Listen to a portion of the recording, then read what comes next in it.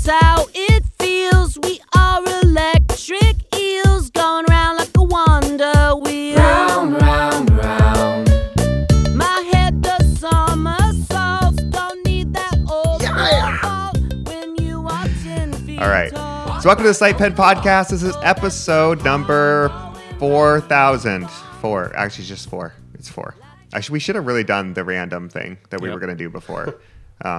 But I had to name them, and then I started putting real numbers with them because it was easier for some reason. I don't know. Have you ever seen how the Mr. Robot episodes are ordered? I don't even know what Mr. Robot is. You should watch neither. Mr. Robot. Oh, wait, that show. Yes. I didn't. No, I haven't noticed. It's fun. No, it's an okay show. I blinked it out because I was just like, And you it's watched okay. the whole thing? Yeah, I'm caught up. It's all right. We'll talk about it later. Cool. So today we are going to be talking about some fun stuff. We have Paul Shannon here with us. Paul, why don't you say hi? Hello, how's everybody?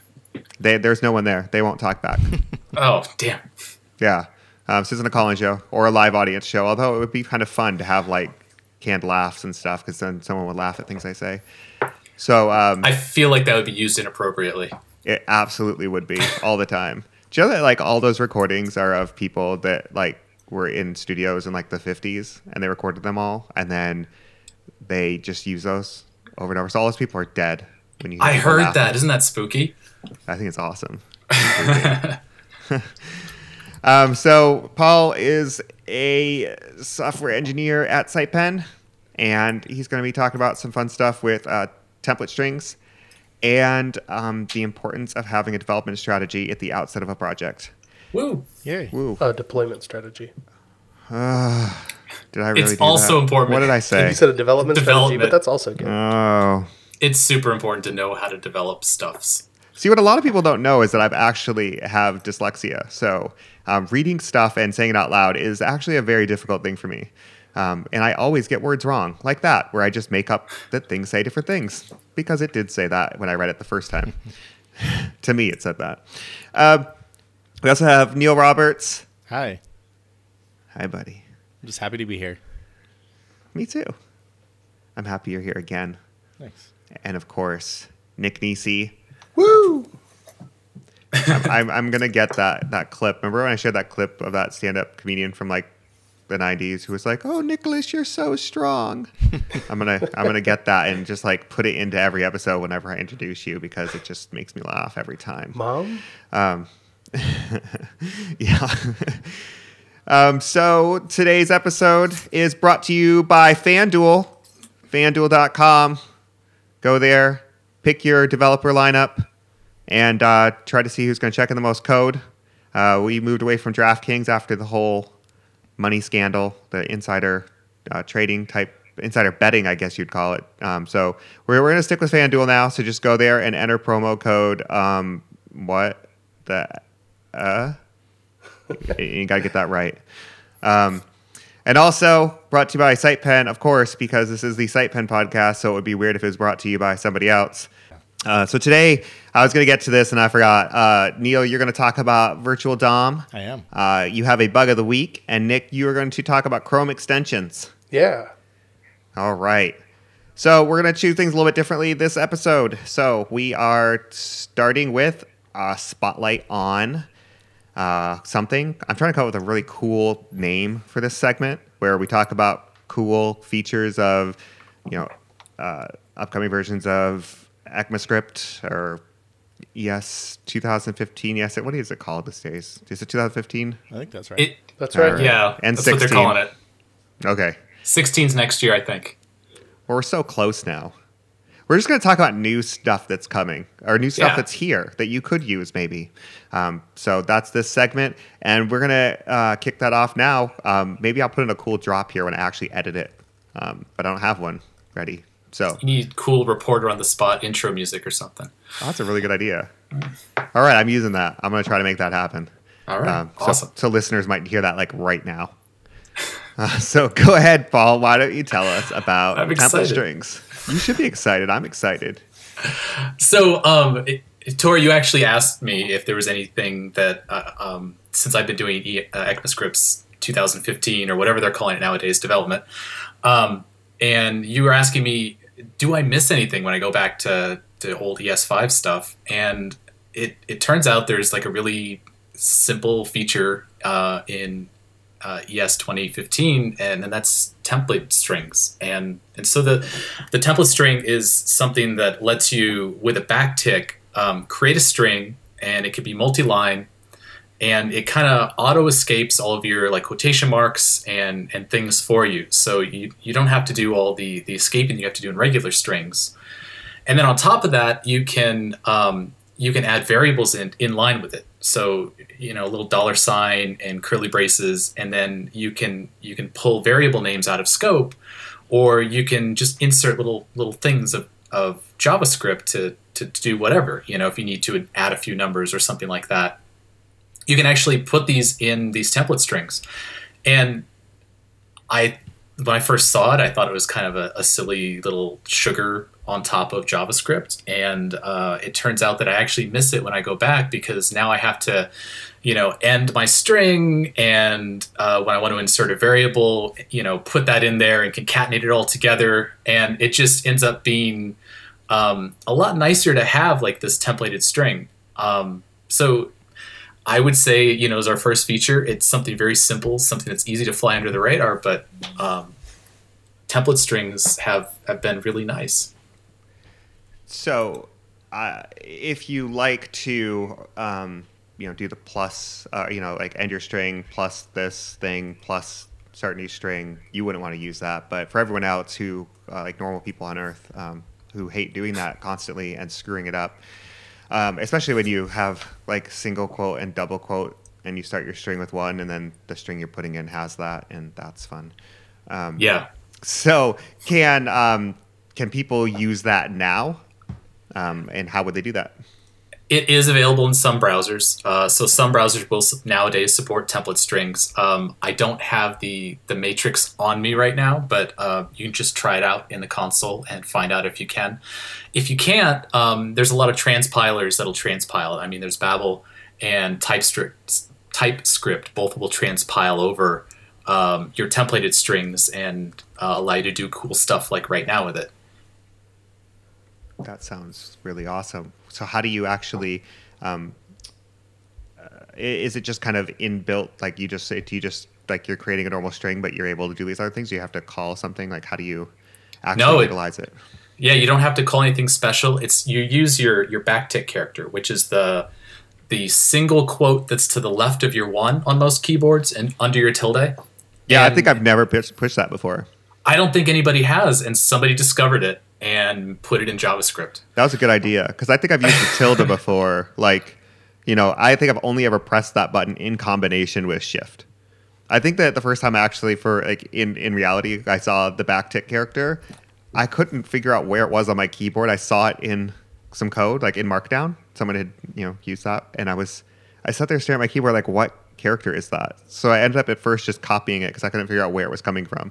And then I felt really dumb when I realized what that was. I always press that in OS 10 in combination with the command key to switch between my windows in the same application. Oh. Yep. That's a good tip. That's really nice. And just to update what Paul was saying, since I do have the compatibility matrix in front of me. Ooh, good. Yeah, Edge, Firefox, and Chrome all have it. But there is some problems in Edge. The two-string conversion does not actually work yet. Do you have to use usestrict in Chrome in order to get the backtick character, or does it work right now without usestrict? I believe it works without. Yes, it works without. That's really that's cool. for we'll have other topics on that, but one thing that you did run into in the last week or so was trying to use the native class syntax, right? And that there's a whole bunch of syntax that is behind use strict, including let some in some of them, and for some reason you have to put it in there in both Node and Chrome because they rely on the same JavaScript engine.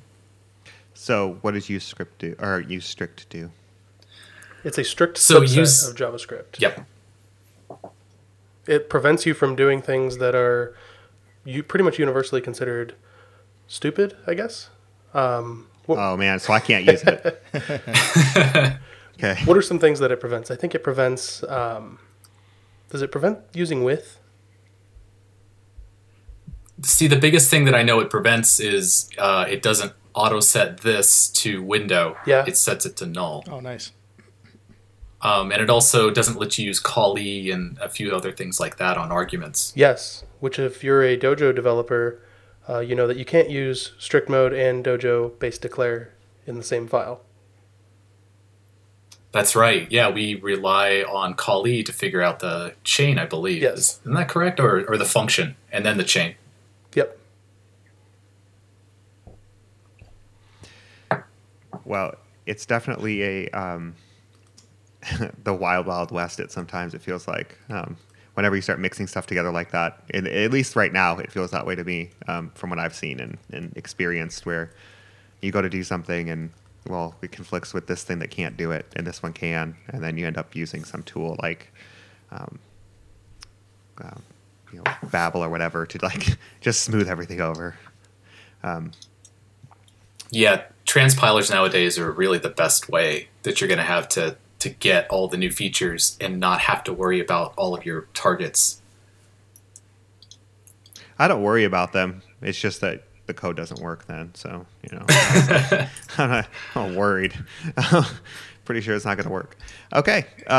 That's a great little segment there. I like it. We're going to keep that, and we're going to come up with a cool name and cool sound effects or something there. Maybe a kitten meowing. Just see if I people love are it. paying attention. Like, what? Why? What does that have to do with anything? It has nothing to do with anything. It's just something. Just alarm them. Just have a baby crying or something. Just shock their senses. Yes. Well, only people with kids. Where they start looking around going, where's my, what? Okay, so Neil, you want to talk today about Virtual DOM and some of the stuff that you've been doing. Yeah, this kind of continues off of what I was talking about last week with looking at what we're going to do with the next generation of Dojo widgets. And it's something that we've talked quite a bit about as something that will probably be part of the system. And what Virtual DOM is a sort of a proxy for making changes to the DOM. And it's really good with template systems. So the idea is that if you have a template that has a div or a header, for example, that changes its value depending on some other user input, instead of going in and going into that node in the DOM and swapping out the underlying inner HTML or one of the other methods you would use to replace that string, you would use this DOM proxy. And in the DOM proxy, you would sort of define your HTML again. It's not always done exactly like that, but you would put in like, this is what the HTML should look like through some method. And then what it will do is it'll go through and it'll compare what you say the DOM should look like with how the DOM actually looks. And it'll do a difference between the two of them. So it will figure out that it needs to do that inner HTML change, and it'll perform the inner HTML change itself. And there's a couple of really big benefits you get from this. One of the biggest ones is that depending on the implementation, and we're still pretty early in some of the implementations, it would be much faster than a bunch of other ways of doing it, other than manually doing it. The reason that this is important to something like a widget system is kind of one of the more emerging trends in front-end web development is to make things more stateless. So the problem that you run into when you're manipulating HTML by hand is that you would make a change assuming that things are a certain way. So you would assume that header element is there. You'd assume that you'd be able to change the string underneath that header. But what you might not realize is that some other function that was called before that put some element inside of that it really thought was very important and expects to be there. So then when you go and you change the HTML yourself, it kind of crushes the expected hierarchy that another part of your code had. So when you use things like a virtual DOM, you try to make it so that it's stateless, so that you are going through kind of a single render method that, depending on the properties that are set, will make those changes for you. So if one part of your code put that extra element in there, it would be part of a longer function, and you'd be able to more easily spot that change was there. So there's a couple of... does that make sense, first of all? I think it does. So applying that to widgets in particular, like what are the challenges that... I think you kind of outlined it, but I guess like as far as the widget system specifically, when I think of widgets, I'm thinking more like, I don't know, controls of, the page versus like a header. Is it just kind of the same thing, or are there additional challenges when you're doing with interactive, widget systems and stuff? So the biggest thing with widgets is inheritance. And that's where you run into really, really big problems, is that, especially if you're working with different versions of widgets. So when you subclass a widget, you might go in and you might say, when some event happens, make this DOM manipulation. And it might work when you first have subclassed that widget. And then later on, the widget author might actually change the entire structure of the template. So it might look completely different. And something that you thought was there before might not be there anymore. So when you try to make that manual change, it can blow up. And you'll have to change the way that you've written your subclass in order to handle it. The idea with using virtual DOM is that you would have a single render method there. And then that would go through and create your HTML. So you wouldn't have the infrastructure that we have now that would let you make that mistake.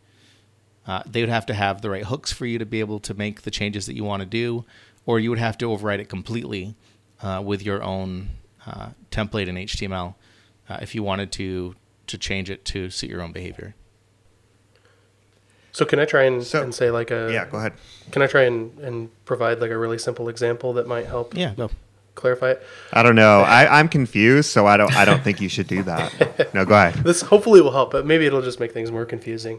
But like, let's say that you have like a list of items. You have an array in JavaScript of image URLs or something that you want to render to the page. So to render an image to the page, you have to create the image tag and throw it into the page.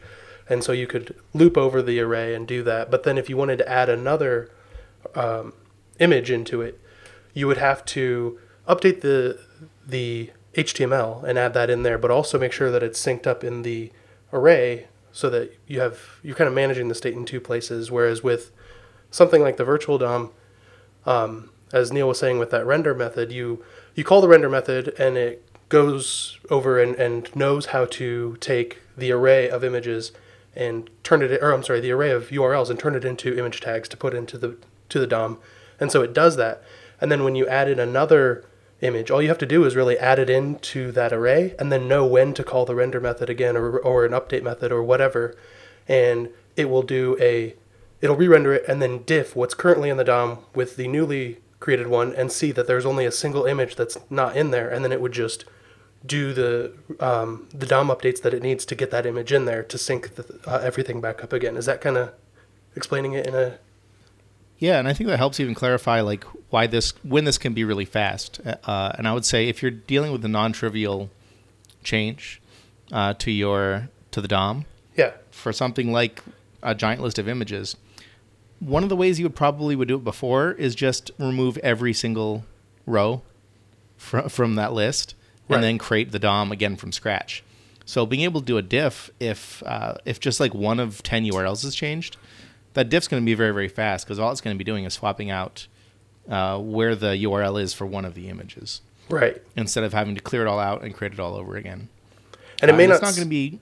Yeah, it won't be faster in every situation, but non-trivial DOM changes, it should be a lot faster. Yeah, absolutely. And it may not seem like a whole lot, but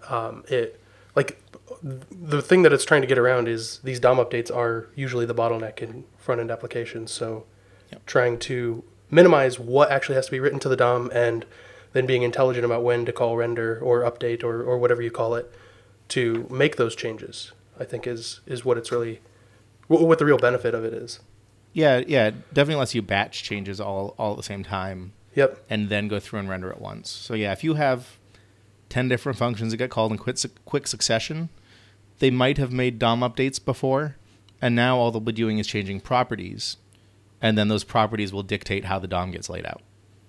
Yeah. So in your trivial example of an image, Yep. You talk about that. Currently a lot of tools out there, or even just developers themselves, will just swap out the entire, just dump the HTML and just put in a whole new set of elements. Yeah. And when you think about one, you're like, well, you might think, well, you could just loop through. You don't have to do that. But when we start thinking about more interactive things, or things where there might be several items coming in different spots, you start to see that the power of that it can quickly just scan the whole, the new DOM or the virtual DOM and the existing DOM, and then swap out, in 5 different places, so you don't have to manually figure that out, or alternatively dump the whole thing and re-render it. Yeah, and it's really interesting for things like built-in stateful components. An example would be an input field in a form, right? So you might be typing inside of it, and you might have the cursor on the third letter of the word that you're typing. And if you were to go through and blow out that HTML and put it in again, they would lose focus, they would lose the position of the cursor. Even if the only thing that was changing was like the background color of that input. Whereas the virtual DOM can say, no, the value is exactly the same as it was before. I'm going to leave it as it is. The cursor will stay in the same position. But what I'll do is I'll change the background color. So it can change the background color without interfering with the stateful component that you're using. That's nice. So is there a point that the virtual DOM decides to just replace a component because there's so many changes, or That depends. is that not? Is there? That Go depends ahead. on the implementation. So right now, one of the most popular implementation I think would be React, which is done by Facebook. But there's more people that are starting to work on more virtual DOM implementations. Let's make sure we add Facebook to the show notes so that people know what that is. It's when they Google. That's a for Facebook. .com, right? Yeah, I think it's an edu or something. I don't remember. And then there's another newer framework called JS Blocks that I'm looking at as well. And then they claim to have an even faster virtual DOM implementation, which would make sense. It's back in the day when we were doing query selector in JavaScript, those implementations got faster and faster and faster until they were, 10, 20 times faster than the original implementation that we wrote. So we'll start to see a lot of speed improvements in the virtual DOM, doing stuff like that probably, where it knows that too much has changed and it'll just swap it out instead of doing a diff. So you That'd be mentioned React really and frustrating to be the guy who had to figure that out. Yeah, To write the code to figure that out. it'd be fun. It's Facebook. I'm sure it's just robots that do it now. That's true. This is basically just replacing you all. You realize, right? It's just crowdsourced. Yeah, they're just. What were you going to say, Nick? I was going to say that, there's React and their virtual DOM implementation, and then you mentioned JS Blocks. Ember also has this built in, I think, with their Glimmer engine. And there's Google's even looking at an alternate approach that's, I think, called IDOM or incremental DOM. Yeah. That instead of like building it up in memory, it actually diffs the actual DOM to do it. I may be wrong on that. I have barely looked at it. But there's a number of different implementations. Some of them are invisible to you. So some of the template languages are doing this virtual DOM type behavior, but it's not exposed to you as that's what it's doing. Mm-hmm. And I think call it variable binding and stuff like that. Oh, yeah. So there's some benefits that we just listed with that. Are there any other benefits to virtual DOM? I mean, just the doing things statelessly, I think, is the biggest deal, or is the biggest benefit to doing it, right? So instead of making manual DOM changes, you're setting a bunch of properties and then calling render on a big old block of HTML, or big old block of DOM changes, and that's the thing that I think is the most important. Are there any big drawbacks? It could be slower. Definitely could be slower. Yeah, I think it's one of those things that you'd be able to figure out when you're writing an app is whether you've created a situation where it is causing a lot of problems. And then you can switch back to something that is a little bit more manual, a little bit more close to the metal. It'd be interesting to see how that shakes out, with people starting to use it in different implementations and see how, it works in the real world. Yep. I could definitely. It's also one of those things that I would think it's frustrating. It'd be hard initially to determine, if you're going to cause speed problems. If it's going to, especially when you're talking about building an app, because in the beginning it'll probably be quite fast, and maybe the more things that you add on or change, then you realize, okay, this is actually a lot slower. So it'd be interesting to see how that shakes out, or if the tools progress fast enough that it's really a non-issue.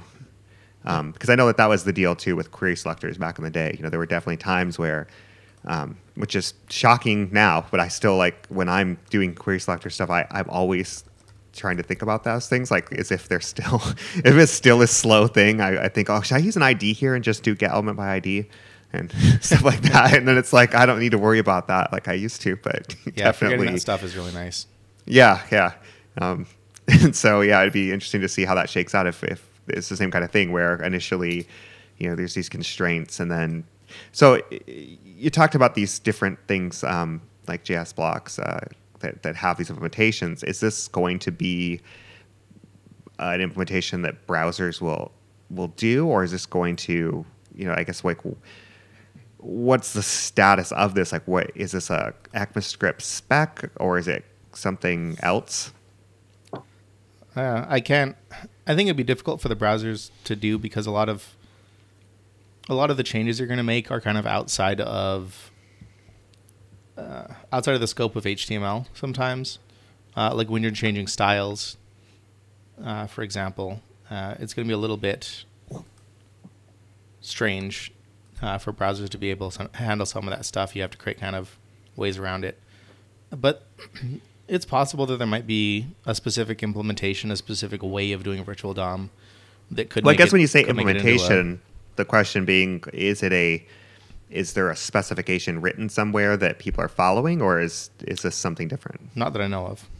Nick might know. Not that I know of either. No, not that I know of. It's pretty new. I mean, relative to other things that have been done. So we'll see where it goes. Yeah, that's the fun thing about this stuff is that, who knows, in a few years, this might be something that, has a written out thing. This is what it means to be, a virtual DOM. Kind of like how query selectors were, I guess whatever jQuery did, it just became that's just how you do it. So one other benefit that I saw when I was researching virtual DOM a bit more was that because you're replacing your standard DOM method calls that you would normally do, like document.createElement or query selector, any of those.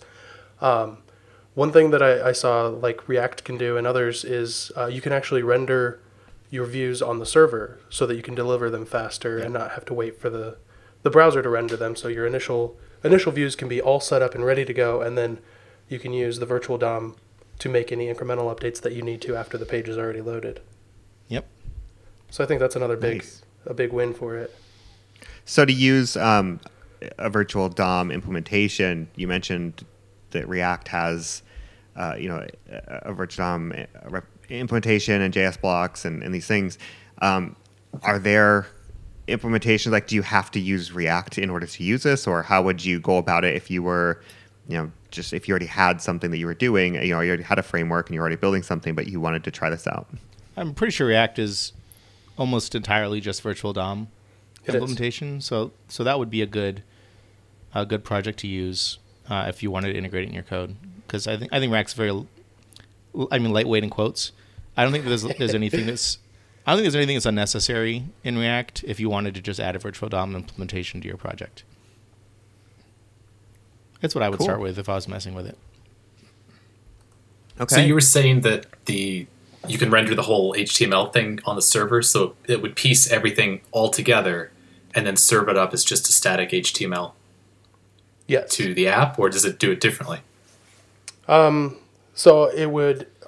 Again, I haven't really used it, but just from the examples that I saw, and I was looking at the React server example on npm, and it looks like it builds out the page, and then, but it also sets up React in there. So the initial view is pre-rendered for you, so that you don't have to load the browser and then load React and then load your code and then render everything. The page will just be bootstrap faster. Yeah. yeah. But then React is still in the page so that you can, if it's an interactive page, your user can still add another item to their to-do list, and it'll just work like a normal React app would. It'll be like the thing where you load a lower quality version of an image and then you load the full version of the image. Yeah, I can't wait until the day we figure out a better app example than a to-do app. I think that someone needs to do like $1 million X Prize or something for that. It's a list with a form and CRUD, and it's pretty. I think it's pretty good. Yeah, except for it doesn't actually. Anyway, It's historical now. Everybody is. has written against it It's to do the app. hello You're never gonna world shake of- it. It is. it's the hello world. It's just so. Oh man, It's Hello Framework. it's like, oh look, I wrote a framework this weekend, and it does the to-do It's list. hello, get milk.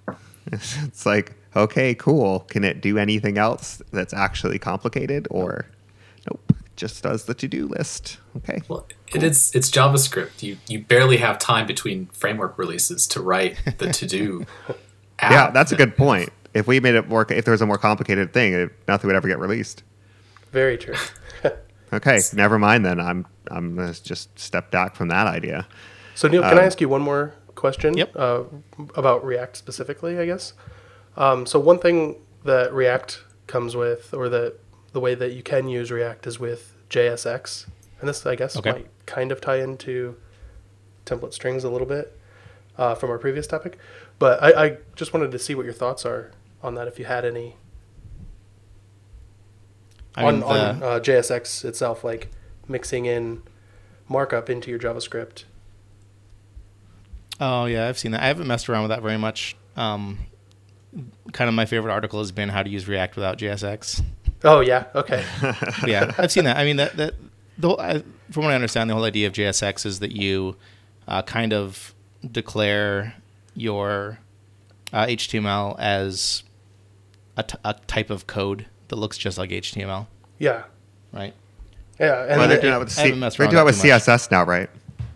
I think I saw that over the weekend. Yep.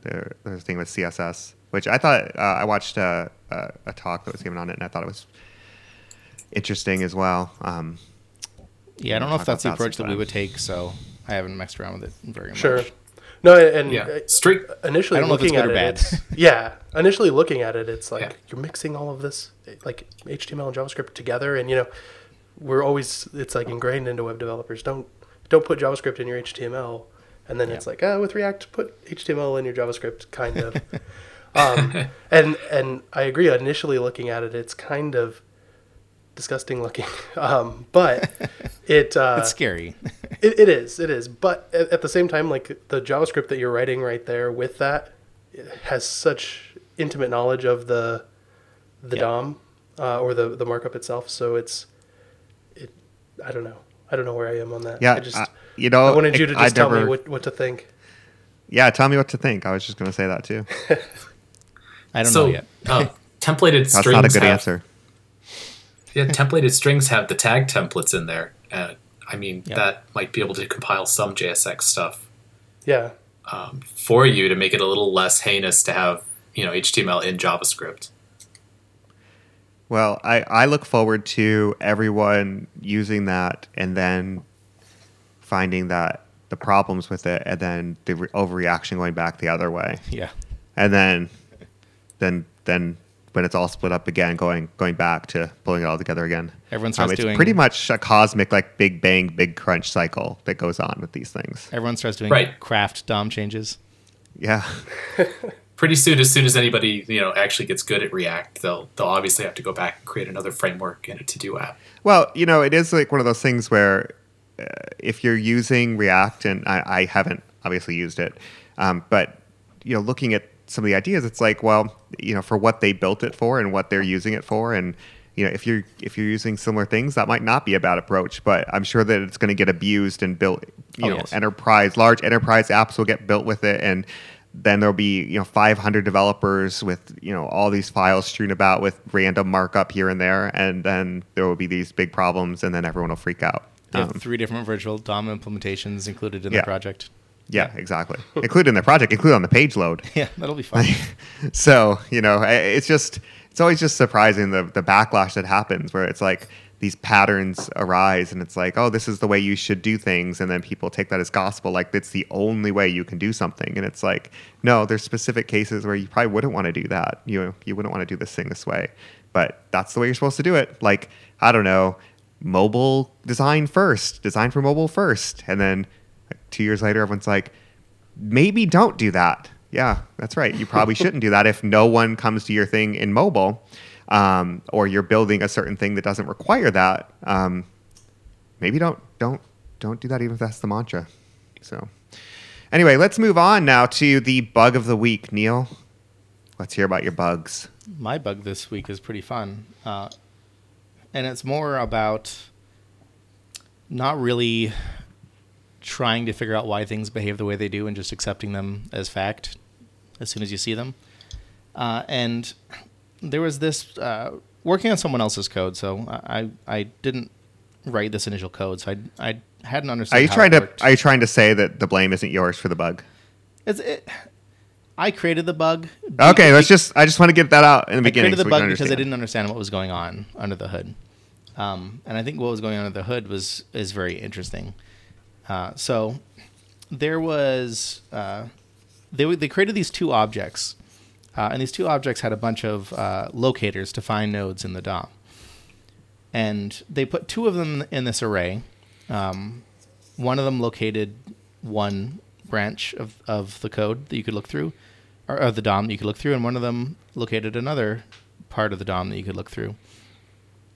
And the way that they wrote it is that they called they referenced the array and they called .take on the array, so a function called take.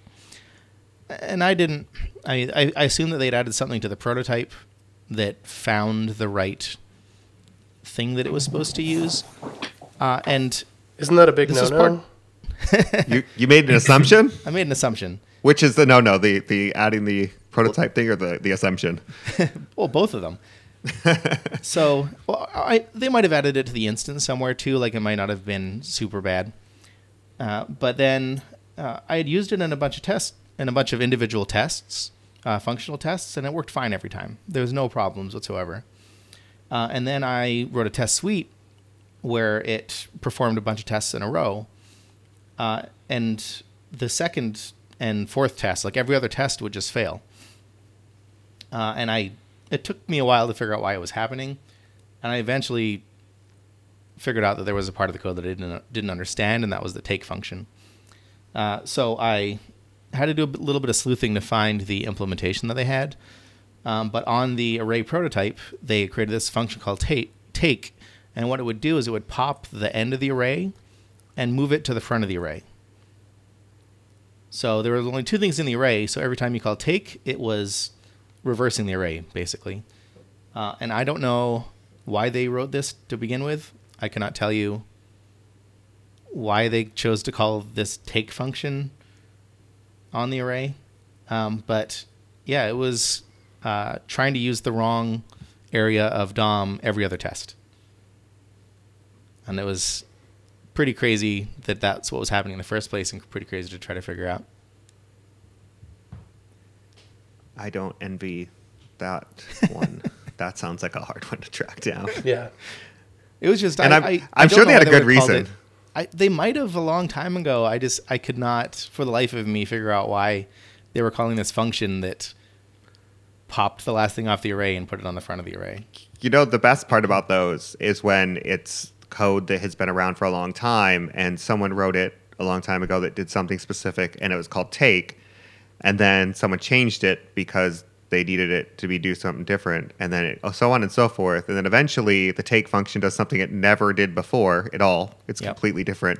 but to keep they just keep the name same because it's there. Yep. And then you end up with this weird thing that does not do what you think it should do, or has a weird name, or weird properties that you're like, why is it doing that? Who knows? The person who probably last touched it probably doesn't even know why it does that. The moral of the story is if you see some code that just doesn't make any sense, you should look into it as soon as you see it, rather than when it starts to cause problems. Are you telling me I have to go look into Python now? Ugh. Okay, Nick, why don't you tell us about Chrome extensions? Cool. Yeah. So I guess this is on the topic because I gave a short lunch pail. We call them just kind of Friday afternoon over lunch. Quick A lunch and learn, as Lunch and learn, enterprise there we people go. might call them. Yeah. Wait, before we get into this story, can I tell them what we did this morning? Yeah.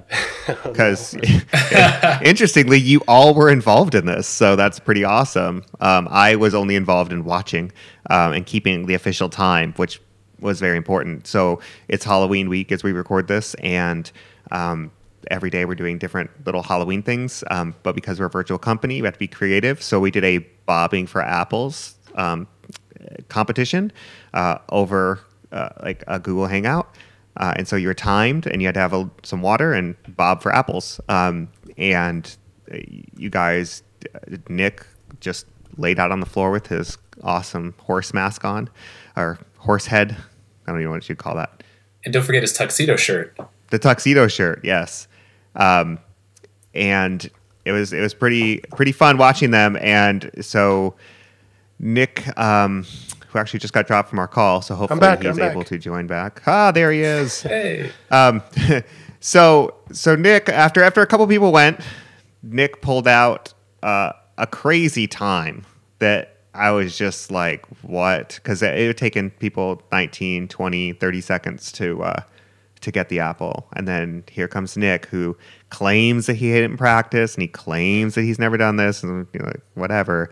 And it was like 3.91 seconds to get the apple. I'm totally And serious. It was amazing. I've never done this before. I didn't even have apples in the house. Had to go there were buy some. accusations that he unhinged his jaw because it was just like he just went right in effortlessly and just got it out. We know the command shenanigans. But the prize for this was an Apple Watch or very smart watch or whatever if you don't have an iPhone, which leads to the next one. So Neil, Neil, you went did you go like third or second? You didn't do so well. I didn't do it at all. Oh, you didn't do it. Oh, yeah, that's Neil right. skipped it. Neil It didn't was, do it. Brian. It was Brian. That's right. Yeah. Yeah. So then we get to Paul Shannon, you're last, and Nick had just gone. What were you thinking at the point when he got it in 3.9 seconds? I was amazed. I was pretty sure that I was just doing it for show at that point, and I thought it was all done. And I just kind of waited for the time to go and closed my eyes and dove in, and somehow I found the apple right away, and I bit and pulled up, and I got some. What was the time? 3.84. 3.84. Yeah. So I was drenched in water. I just went for it, and the apple is perfectly right there. That was unreal. Yeah. I was, I felt like I needed to tell this story just because I couldn't believe how great useless stuff you guys are, and that is yet another example right there. But it's funny is that I was the timekeeper, and as I'm sitting there, so when Nick did it, I was shocked. Like I hit the button. I was thinking I must have he must not have got it or something. Like something must have happened. And then I see him with the apple, and it's like, oh my gosh. So you're admitting it was a timing error on your part. No, absolutely not. I was glued to it, man. But I couldn't believe it. It was so fast. I tapped it. I was like, what happened? There's no way. And then you had it, and I called the time. But Paul, when you went, I almost did a timing error because I had no expectation that you'd get it in under 10 seconds. So I was kind of just like, I hit the button and I look up at the screen and I look down at the phone and I look at the screen. I look down at the phone. I look at the screen and you have it. I hit the button like instantly. And I look down and I'm like, no way. Like I called the time 3.84. So anyway, that's just the weird stuff we do at SitePen. And the lunch pail is a less weird thing that we do. And I just had to tell that story. So Yeah, both are amazing. It's great to be able to do crazy things and then also share tech with people who know what they're doing, and it's always nice working with you guys. Yeah, it's fun. We're all 100% remote, and who would have thought that we'd be bobbing for apples over Google Hangouts? yeah, it was awesome. Yeah, I certainly did not. Well, we appreciate that you guys did it. I always Well, thought Carrie that. was so bummed that she only had 3 signups initially, and so I signed on, and I think Brian signed on, and he ended up only having a bathtub for a valid bucket, and he ended up wrapping his laptop in plastic in order to record the whole thing. It was quite a sight. That's awesome. All right, so why don't you tell us, Nick, about the lunch pail and the Chrome extensions now that I interrupted you? Yeah. Speaking of pointless things that we do, Chrome extensions. So I gave a lunch pail talk last week about Chrome extensions, and they're just fun to play around with. But I try to make them kind of useful. I don't make anything really crazy, but I guess this started back in my first job out of college. I created a simple Grease Monkey script for this app that we were working on because the navigation in the app, this app was all running in Quarks mode, and there was no possible way that we were ever going to change that. And so the navigation wouldn't actually work in Firefox. It would only work in IE 6 and then later 7. And but I wanted to be able to debug with cool things like Firebug and all of that. So I wrote a Grease Monkey script that would inject some JavaScript into the page that would make the navigation work properly so that I could navigate to the page and then somewhat debug. And so that was fun playing around with way back years ago.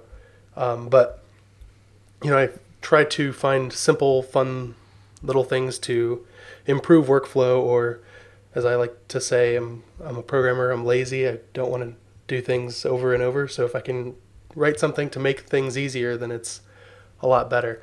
And that started off at SitePen with creating just a Chrome extension that would take our support page and the list of support issues that we have and color code them so that I could keep track of what is going on, what we're waiting on, what we need to respond to, what might be late, all of these different statuses, and just made it a lot easier to work with.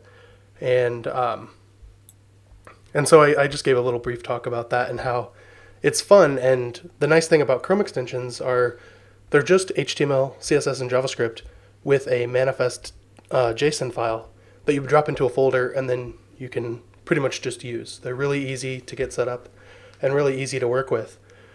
And they're fun. And I believe that Mozilla is actually working on a similar API they're calling Web Extensions that's going to have similar APIs to what Chrome supports along with additional ones. And so it's just nice that we can extend the browser in ways that we need using browser technologies, JavaScript, HTML, and CSS, and really get more power out of what we're doing. So that's kind of what I talked about. What's the development process with that?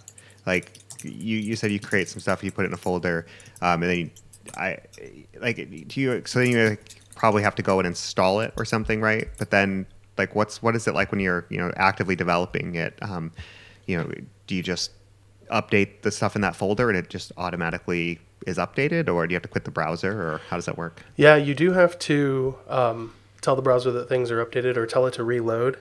But you basically just go into the Chrome preferences, and then there's an extensions section in there, and you turn on developer mode so that you can install what they call unpacked extensions, which are extensions that aren't zipped up into I think the extension is CRX. They're just folders on your system that it'll load up and look for a manifest.json file. So you put it in developer mode, and then you tell it to load an unpacked extension, and then it loads it in there, and it'll show it in your extensions list. You can enable or disable it, and then there's also a reload button or a reload link, and you can just click that every time you make a change to tell it to update what it's doing. And then everything is just defined in that JSON file. The manifest one, you tell it what type of scripts. There's different types of scripts that you can run. There's content scripts, which have access to the DOM of the page that you're currently on, but they don't have access to the JavaScript running on that page. They can just pass messages back and forth through the DOM, or you can inject a script into the DOM and then use that to communicate back.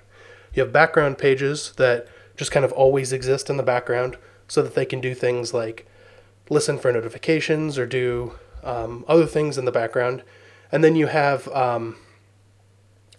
page extensions, so you can add like little buttons to your page. Like if you use a Chromecast, you might have an extension that adds a little Chromecast button to Chrome. Or if you use an ad blocker like uBlock Origin or any of the other ones, they'll add little buttons there. And then you can also extend the dev tools as well, which is really cool because you can create dev tools for the specific applications that you're working on that make working with that application a lot easier. So if there's a lot of stuff that you always have to do, and it's just a lot of boilerplate code, you can kind of automate that away and create a little panel in the dev tools that can give you the information quicker that you need, or can allow you to debug it in a specific way or do whatever you need to do, which is pretty cool.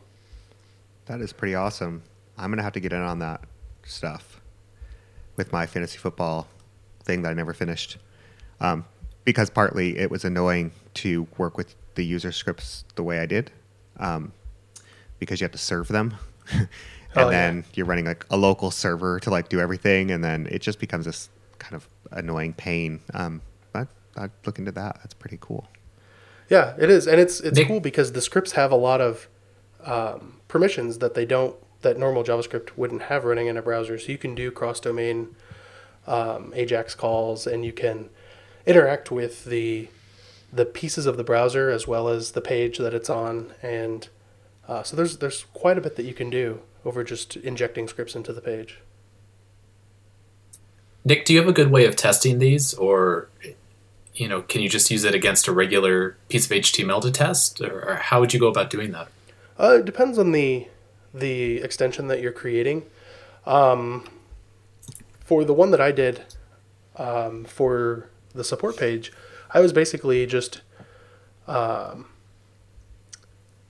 just had the page's DOM to look at, and so I was just looking for different pieces of the page and then adding in classes, injecting classes onto those rows that I wanted to change how they look, and then I just inject a CSS page into that. So that one was probably pretty simple because I could write some simple tests around that just take, with this given input, expect that this class gets added to it, or expect that this class doesn't get added to it, or whatever.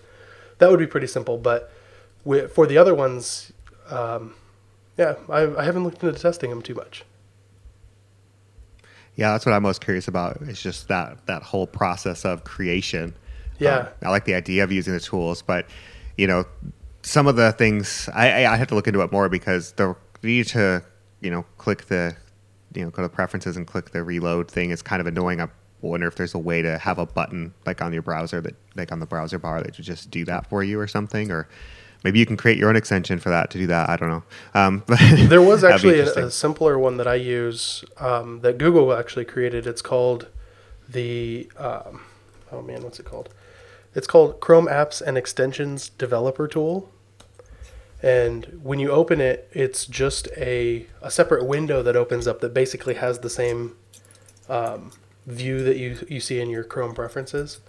And so it's just like a window. I can put it on one of my other monitors and just have it sitting there and then quickly hit reload. Nice. It takes a fraction of a second to reload, so it's not a big deal to do that. But yeah, it is kind of annoying that you have to always go back and make sure you hit reload. If you just like make code changes and then refresh the browser like you're normally accustomed to doing, things will just look the same. So you have to make sure that you do hit that reload every time.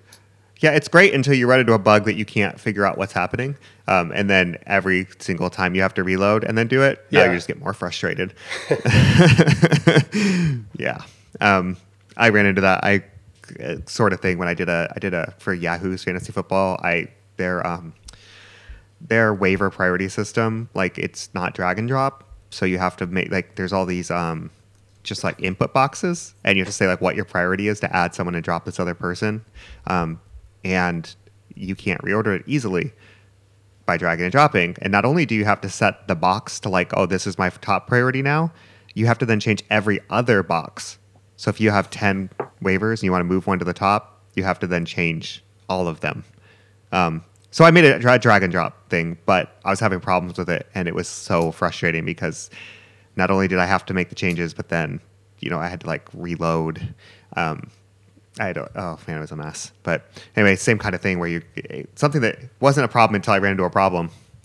And then it became the most angering problem ever. Okay, so we saved it for the end because that's fitting. The importance It's almost ironic. The importance of having a deployment strategy at the outset of the project. My strategy, Paul, is just to throw it over to everyone else and tell them to do it. Is that not a valid strategy? Maybe. Apparently it is. You're not alone. Okay, good. Okay, good. Yeah, a lot of people, that's their development strategy or deployment strategy is they're going to get their features in and then throw it over the wall, and that's somebody else's job, like ops or somebody, or maybe QA if you want to have them deal with it. But yeah, when you start a project, the first thing is typically when it's due, and then the second thing is you're going to have to deliver it when it's due. You're going to have to deploy it to a server somewhere, unless you're just making prototypes constantly in some basement somewhere. So in order to do that, you're going to have to figure out, well, where am I deploying to, and what does that environment look like, and what versions of software run on that. If I'm running PHP or Node or Ruby, and what systems are, what does that entail? And so a lot of times what happens is deployment, since it happens at the end of a project, people wait and say, well, I'm going to take care of it when it makes most sense to. And for most people, that tends to be at the end. Unfortunately, what happens in the end is you have crammed in all your features and you've barely made your deadline, or your deadline's quickly approaching. And so you need to get it out. And so in order to do that, you wrap it up as quickly as possible, and then you get it on the server somehow. Like you oftentimes do it by copying your development environment, or you may have a place that kind of fits for it already, and so you copy that environment and shoehorn what you're doing in there. And that isn't a great way of doing things all the time. Sometimes when you're under the gun, great, it has to get done, get it out that way. But since you're starting a project and you have to deploy it, the first thing that you should start looking at is, well, what does the environment look like, and how am I going to deploy it, and what tools are going to be used in there? And so if you start development with deployment up front, it allows you to do a few things. Like it lets your developers work in an environment that is production-like, that they know and have knowledge of what versions of things are coming out and what they're going to be able to deploy to. It lets development actually complete. So many times projects without a deployment strategy, and not having a deployment strategy offers this other hurdle. And so if you have this last hurdle to do, it's harder to say, well, let's just release it. Like we've established that we've gotten all the features in that we want for our first initial product, or we want to do A/B testing with a beta group. Well, those decisions are hard to make when you already don't have a deployment or way of deploying. And then finally, like if you have this deployment already ready to go and you have a way of doing this, it makes it so much easier to start building your tests and creating a continuous integration environment to automate those tests around your project. So you're going to have to deploy anyway.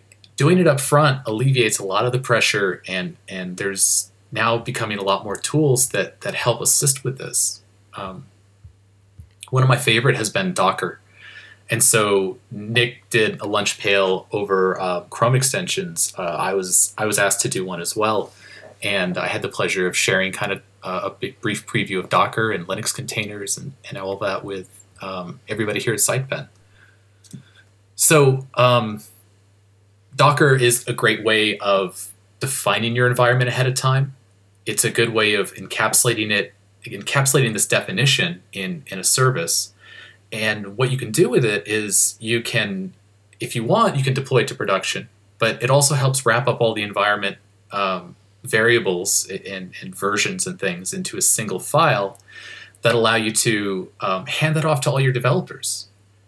One of the problems that I ran into at one of my companies is they had a wiki to set up your environment, and they didn't have a really great way of solving it other than run through your wiki to set up your local development environment.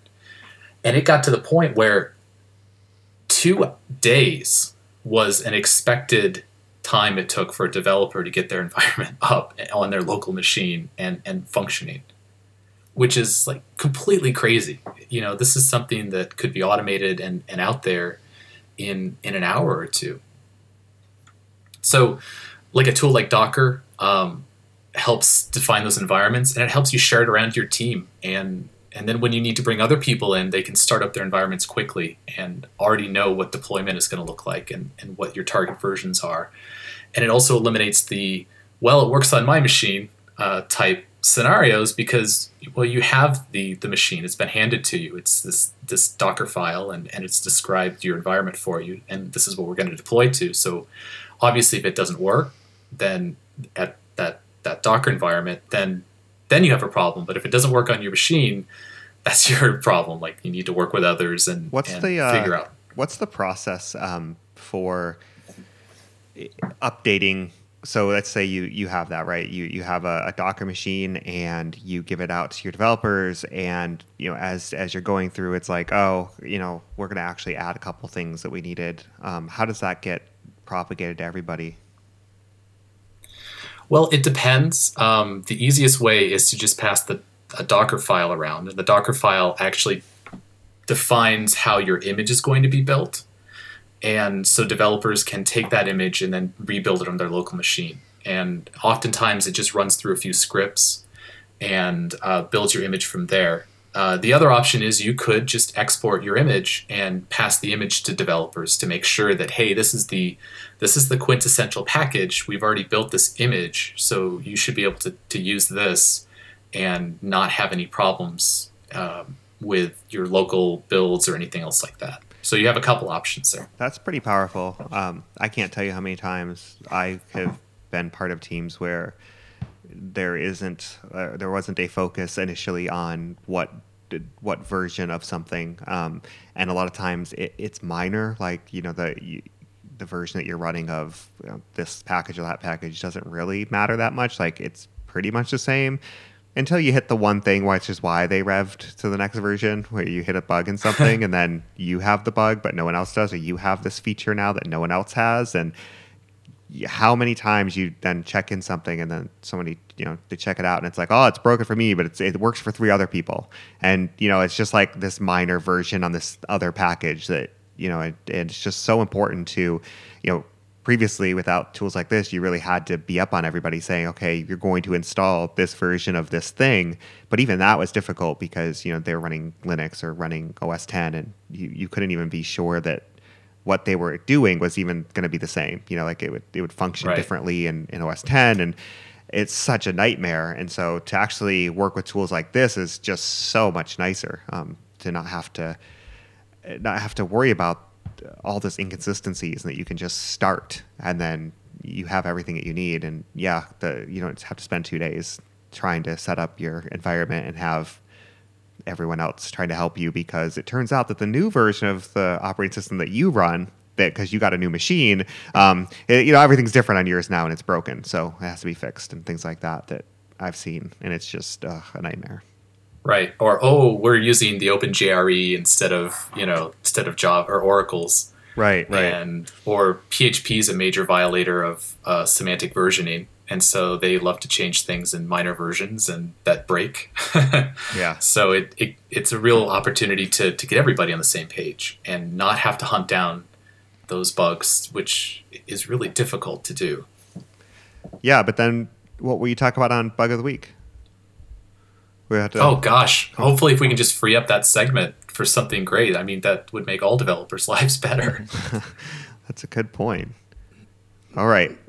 Well, I think that is it for our show today. Thanks everyone for listening and continuing to listen. It's been a fun start, and we've learned a lot of stuff, and we're going to keep improving. So if you have suggestions, you can tweet me at iTorrey. That's letter I, Torrey.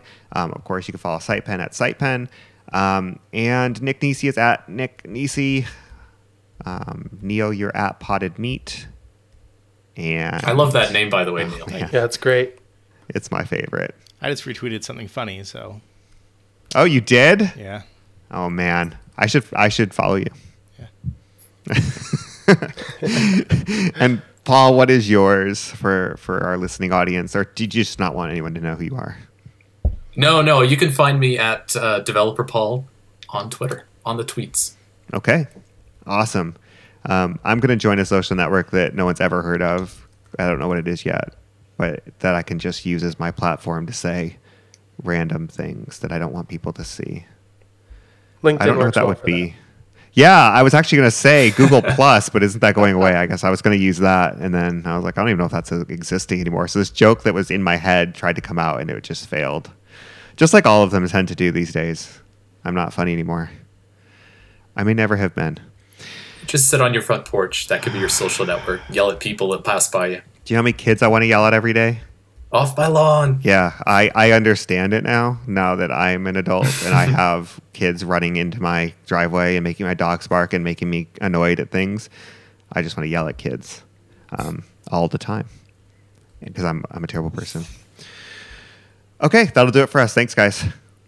Thank you. I'll count to get Thank you you. started. 1, 2, 3, 4. I'll count to get you started. 1, 2, 3, 4. I'll start it. Get you 1, count 2, 3, 4. I was rolling down the window, cause I like to feel the wind blow. We got a good thing. Gonna see where the day goes. Take it fast, take it real slow. We got a good thing. Hey, we got a good thing going. Hey, we got a good thing going on. Hey, we got a good thing going.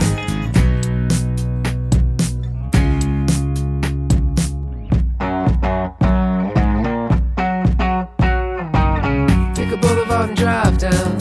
In the city or a small town, we got a good thing. Lots of breeze, not a rainstorm. So baby, open up your front door. We got a good thing. Hey, we got a good thing going. Hey, we got a good thing going on. Hey, we got a good thing going.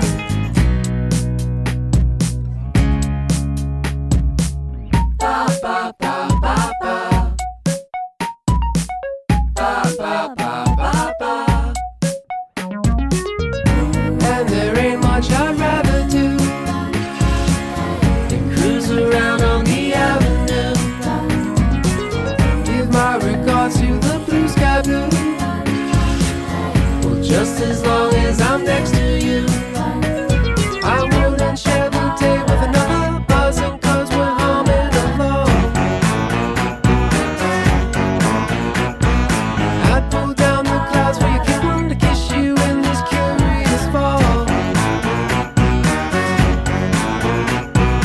Can't you feel the wind and the willows blowing next to bed covers pillow? When my happy head hits the pillow, I'll be singing a song, I'll be singing a song, I'll be singing a song. We got a good thing going on. Ba, ba,